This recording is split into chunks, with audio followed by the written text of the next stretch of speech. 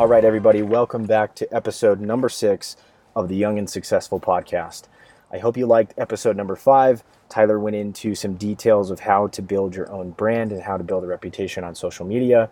Received a lot of great feedback from that. So if you have any questions that you would like to ask, feel free to tweet at us or email us and let us know what questions you have.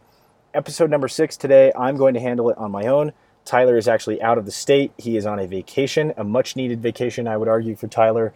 He's in Hawaii with his wife. They're just vacationing and celebrating life. He texted me and asked me if I could take the episode today.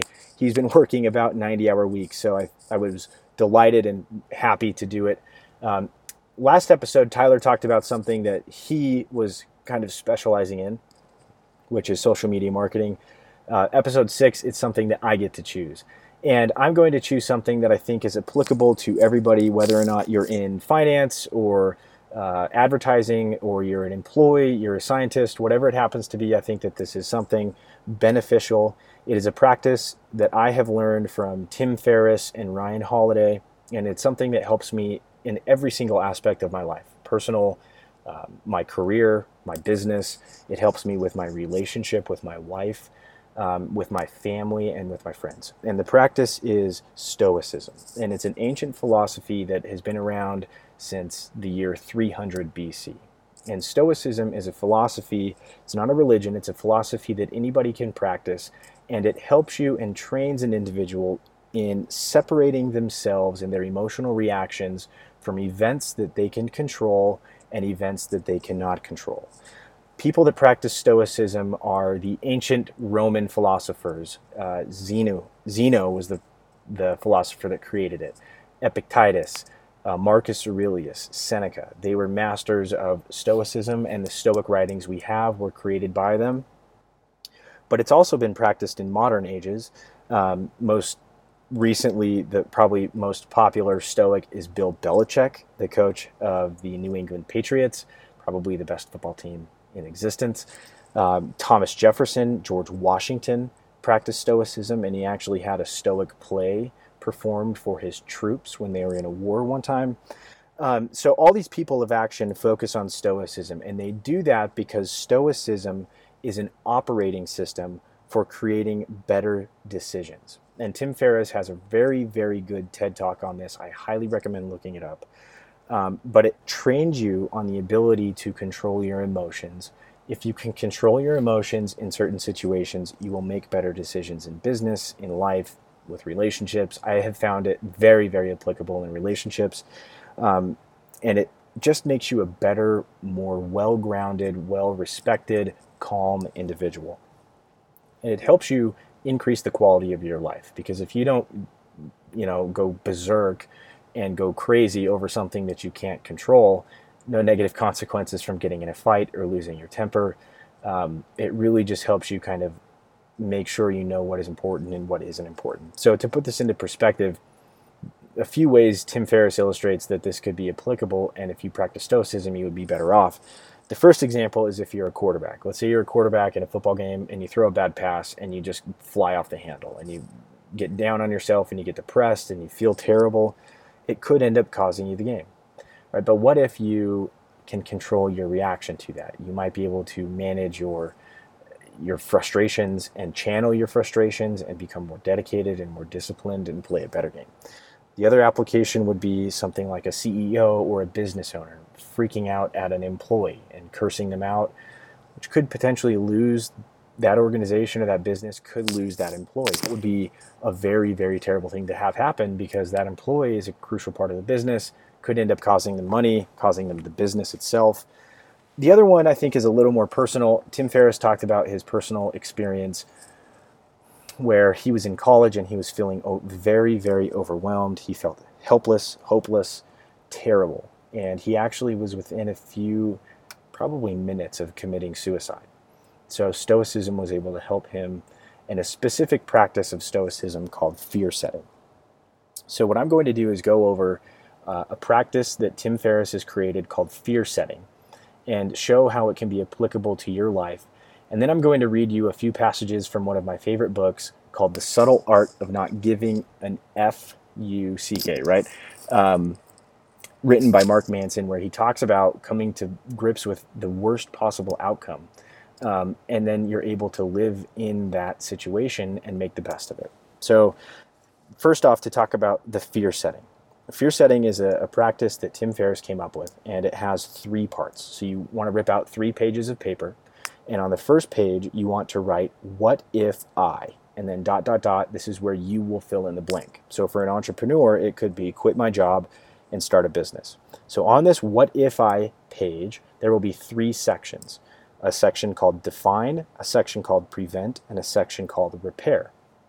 And what you would do is you would walk through a model situation. And Tim Ferriss talked about how when he was first out of college, starting his very first business, he was working 40 hours a week minimum, sometimes upwards of 70 or 80 hours a week. And he was afraid to do anything else with his life. So his idea was, I need to take a vacation. This is killing me. It's killing my relationship. I'm terrified to leave, but I need to. I know I need to. So what if I go on a vacation was the one that Tim Ferriss input. And then he listed under the define section all of the different problems that could arise if he goes on vacation. And one of them was he could be audited by the IRS and receive a tax bill. The other one was, what if he goes on a vacation, but it's rainy and miserable the entire time he's there, and he's more depressed than he was when he left. The second section is prevent. So this is where you address specific ways to prevent problems that could arise from leaving. So to the first one, what if he receives a letter from the IRS and he has to pay taxes, and he's gone and he doesn't receive it? Well, he could forward his mail to his accountant, right? That's one way to prevent the problem. The other way to prevent the problem of option number 2, what happens if it's rainy the entire time he's there? He said, well, he could take one of those tanning lights and make sure he's getting sufficient vitamin D from the sun, or maybe it's vitamin E. I don't remember which one he gets from the sun. The other idea was he could hop on a plane or take a train down to the southern coast of Spain and get some sun there. And then the repair section. This is how you repair those problems that have occurred from going. So if you go through that and you make a list of all the potential problems that you think could potentially arise from making a move in your life, you can define them, you can prevent them, and you can repair the damage that they have caused if they were to come about. Doing this, you intimately familiarize yourself with these problems and what could go wrong. So that's the first page. The second page, you get done doing the first page, you pull out the second page and you write on it, what are the benefits of an attempt or a partial success of this thing that I'm going to do? So what if he goes on a vacation and he's mildly successful at his vacation? Well, he'll feel relaxed. He'll have gotten some sleep.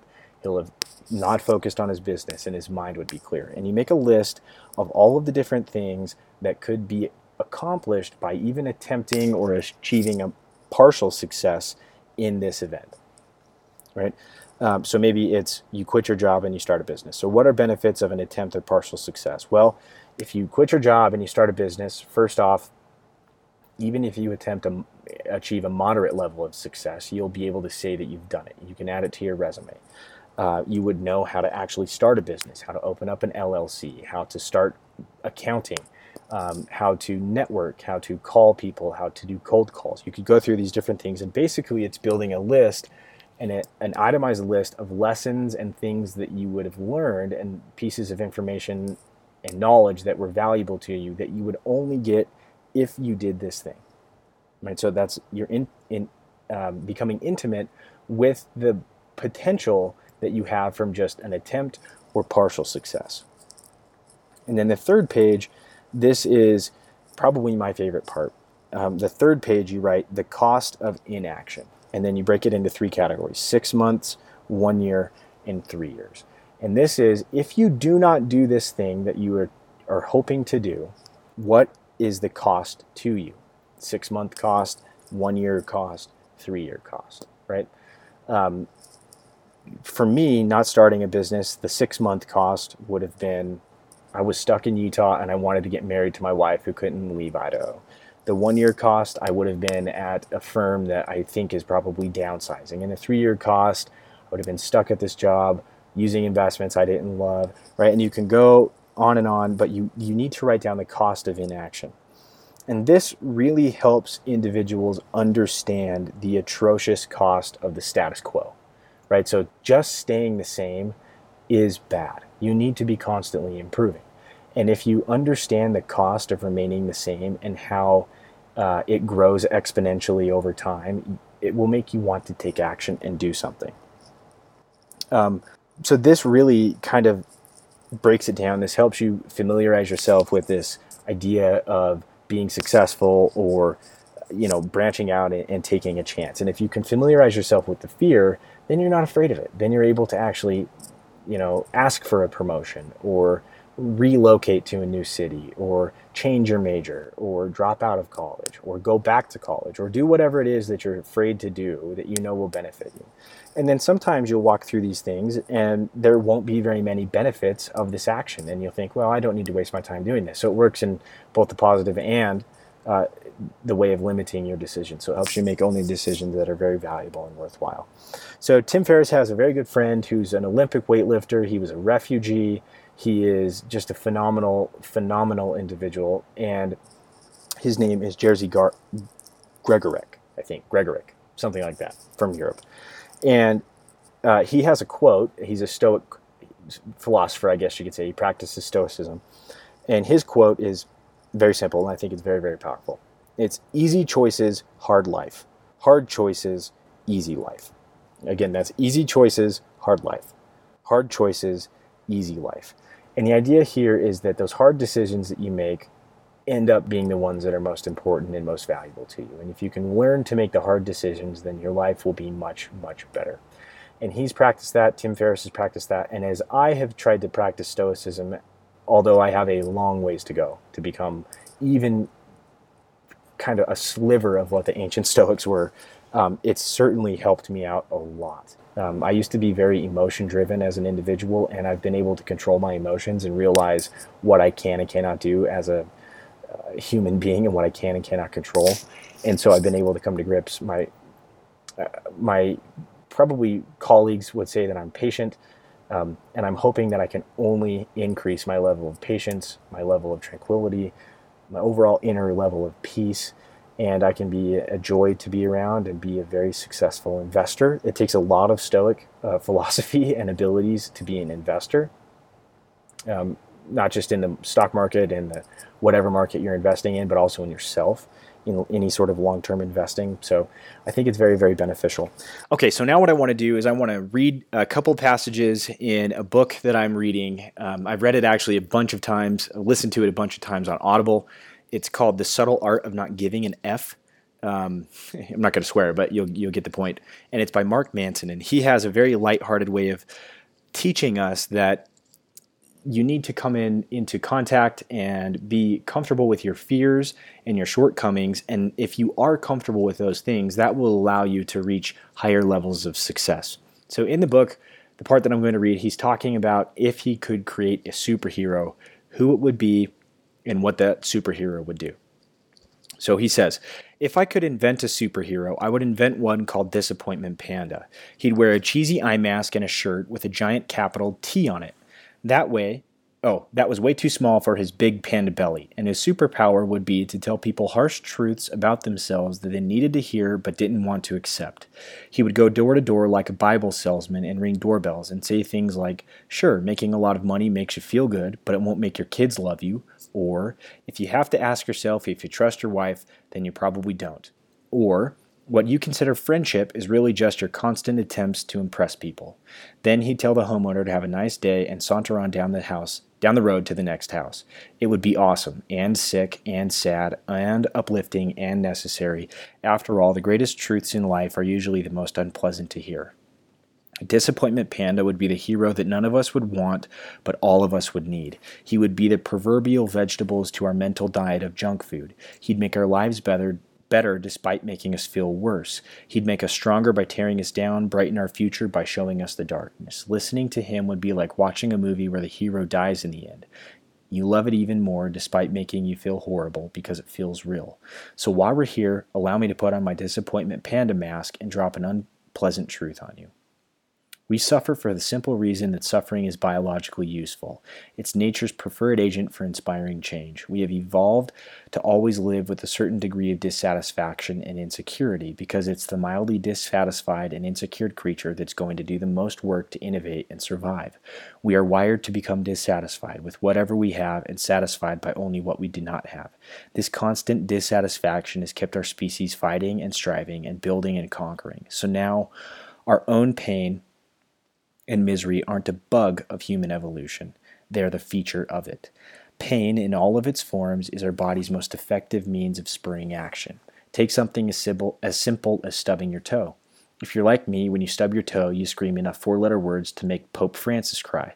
You also probably blame some poor, inanimate object for your suffering. Stupid table, you say, or maybe you even go so far as to question your interior design philosophy based on your throbbing foot. What kind of idiot puts a table there anyways? Seriously.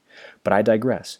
That horrible stubbed toe-induced pain, the one you and I and the Pope hate so much, exists for an important reason. Physical pain is a product of our nervous system, a feedback mechanism to give us a sense of our own physical proportions, where we can and cannot move and what we can and cannot touch.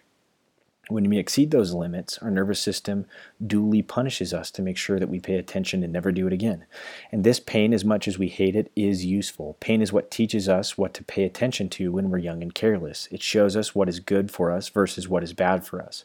It helps us understand and adhere to our own limitation.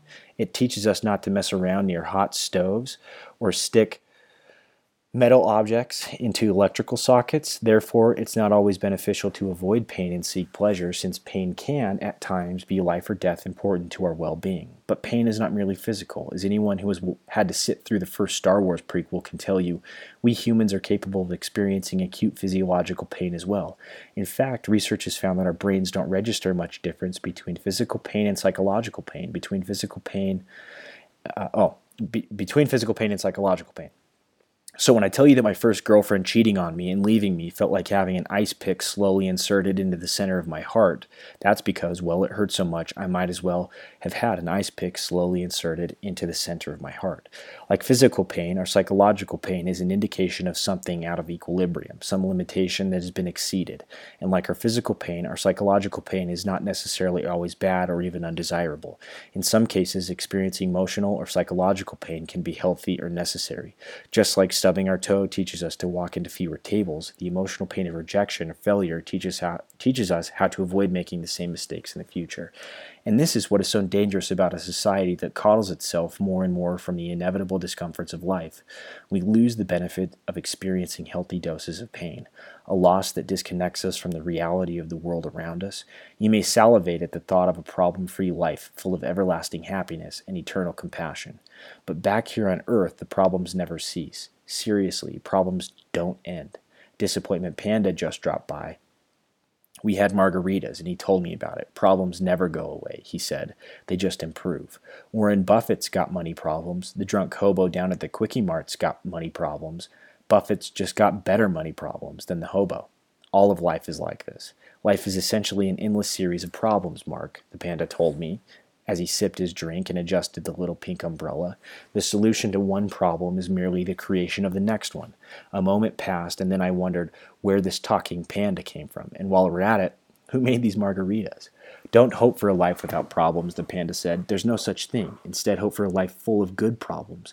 And with that, he set his glass down, adjusted his sombrero, and sauntered off into the sunset. Problems are a constant in life. When you solve your health problem by buying a gym membership, you create new problems, like having to get up early to get to the gym on time, sweating like a meth head for 30 minutes on an elliptical, and then getting showered and changed for work so you don't stink up the whole office. When you solve your problem of not spending enough time with your partner by designating Wednesday night, date night, you generate new problems, such as figuring out what to do every Wednesday that you both won't hate, making sure you have enough money for nice dinners, rediscovering the chemistry and spark you two feel you've lost. Problems never stop, they merely get exchanged and or upgraded. Happiness comes from solving problems. The key word here is solving. If you're avoiding your problems or feel like you don't have any problems, then you're going to make yourself miserable. If you feel like you have problems that you can't solve, you will likewise make yourself miserable. The secret sauce is in the solving of the problems, not in not having problems in the first place. To be happy, we need something to solve. Happiness is therefore a form of action. It is an activity, not something that is passively bestowed upon you, not something that you magically discover in a top 10 article on the Huffington Post or from any specific guru or teacher. It doesn't magically appear when you finally make enough money to add on that extra room to the house. You don't find it waiting for you in a place, an idea, a job, or even a book for that matter. Happiness is a constant work in progress because solving problems is a constant work in progress. The solutions to today's problems will lay in the foundation for tomorrow's problems, and so on. True happiness occurs only when you find the problems you enjoy having and enjoy solving. Sometimes those problems are simple. Eating good food, traveling to some new place, winning at the new video game you just bought. Other times, those problems are abstract and complicated. Fixing your relationship with your mother, finding a career you can feel good about, developing better friendships. Whatever your problems are, the concept is the same. Solve problems, be happy. Unfortunately, for many people, life doesn't feel that simple. That's because they always mess things up in at least one of two ways. 1. Denial. Some people deny that their problems exist in the first place, and because they deny reality, they must constantly delude or distract themselves from reality. This may make themselves feel good in the short term, but it leads to a life of insecurity, neuroticism, and emotional repression. 2. Victim mentality. Some choose to believe that there is nothing they can do to solve their problems, even when they in fact could. Victims seem to blame others for their problems, or blame outside circumstances. This may make them feel better in the short term, but it leads to a life of anger, helplessness, and despair. People deny and blame others for their problems for the simple reason that it is easy and it feels good, while solving problems is hard and often feels bad. Forms of blame and denial give us a quick high. They are a way to temporarily escape our problems, and that escape can provide us with a quick rush that makes us feel better. Highs come in many forms, whether it's a substance like alcohol, a moral righteousness that comes from blaming others, or the thrill of some new risky adventure. Highs are shallow and unproductive ways to go about one's life.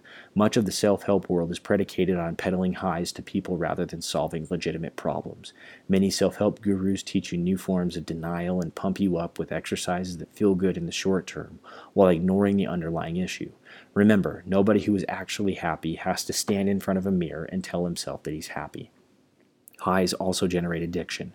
The more you rely on them to feel better about your underlying problems, the more you will seek them out. In this sense, almost anything can become addictive, depending on the motivation behind using it.